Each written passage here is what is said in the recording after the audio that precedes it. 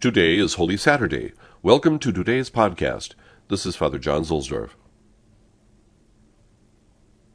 Since technically there is no Mass celebrated during the day, there is no station for this day. There is a station, however, for the Vigil Mass, which is St. John Lateran. The Vigil, however, is ideally supposed to begin at midnight, though now exceptions are made, and it can begin earlier. Next to, and apart from the main basilica of St. John Lateran, is the ancient octagonal-shaped baptistry. It was established by the predecessor of Pope Leo the Great, Sixtus III, who died in 440. This baptistry was for many generations the only baptistry in Rome, and all catechumens were once baptized here.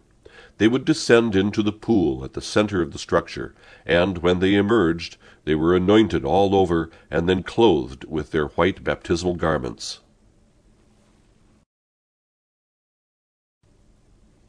From Meditations for Each Day by Antonio Cardinal Bacci. Even as Jesus rose from the dead, so we shall rise again. This is a dogma of our faith. I believe in the resurrection of the body.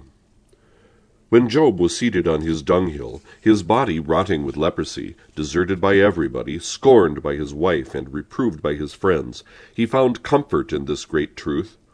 I know that my Vindicator lives, and that he will at last stand forth upon the dust, where I myself shall see, and not another, and from my flesh I shall see God. My inmost being is consumed with longing. St. Paul described this resurrection. In the twinkling of an eye, he says, at the sound of the trumpet of the eternal Judge, our bodies will be reformed and will have life again. We shall all rise, but not all in the same manner. The body which was the companion of the soul during our mortal life will once again be its companion, and share with it either the eternal glory of heaven or the everlasting pains of hell. We shall live forever like Jesus.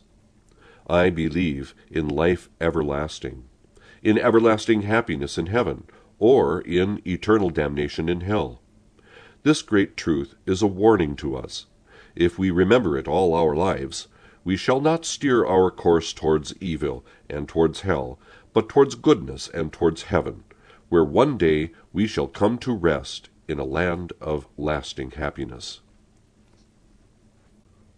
Through the centuries, the Church Fathers have said that our Lord keeps for himself half his regency, which is the kingdom of justice, but the other half he gives away to his mother, and this is the kingdom of mercy.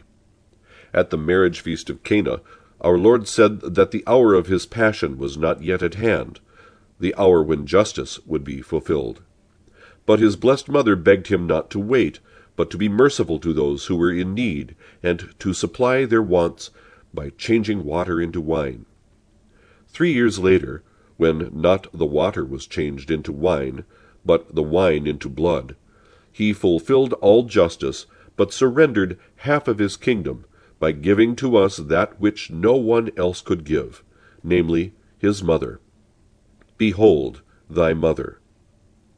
What mothers do for sons, that his mother would do for us, and more. Fulton Sheen.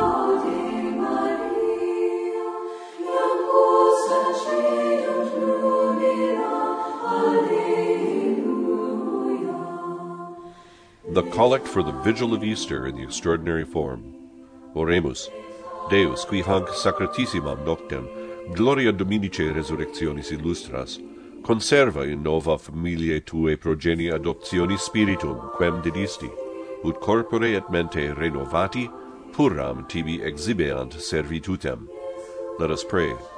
O God, who dost illuminate this most holy night by the glory of the Lord's resurrection, preserve in the new children of thy family the spirit of adoption which thou hast given, that renewed in body and mind they may render to thee a pure service, through our Lord Jesus Christ thy Son, who liveth and reigneth with thee in the unity of the Holy Ghost, ever one God, world without end. Amen.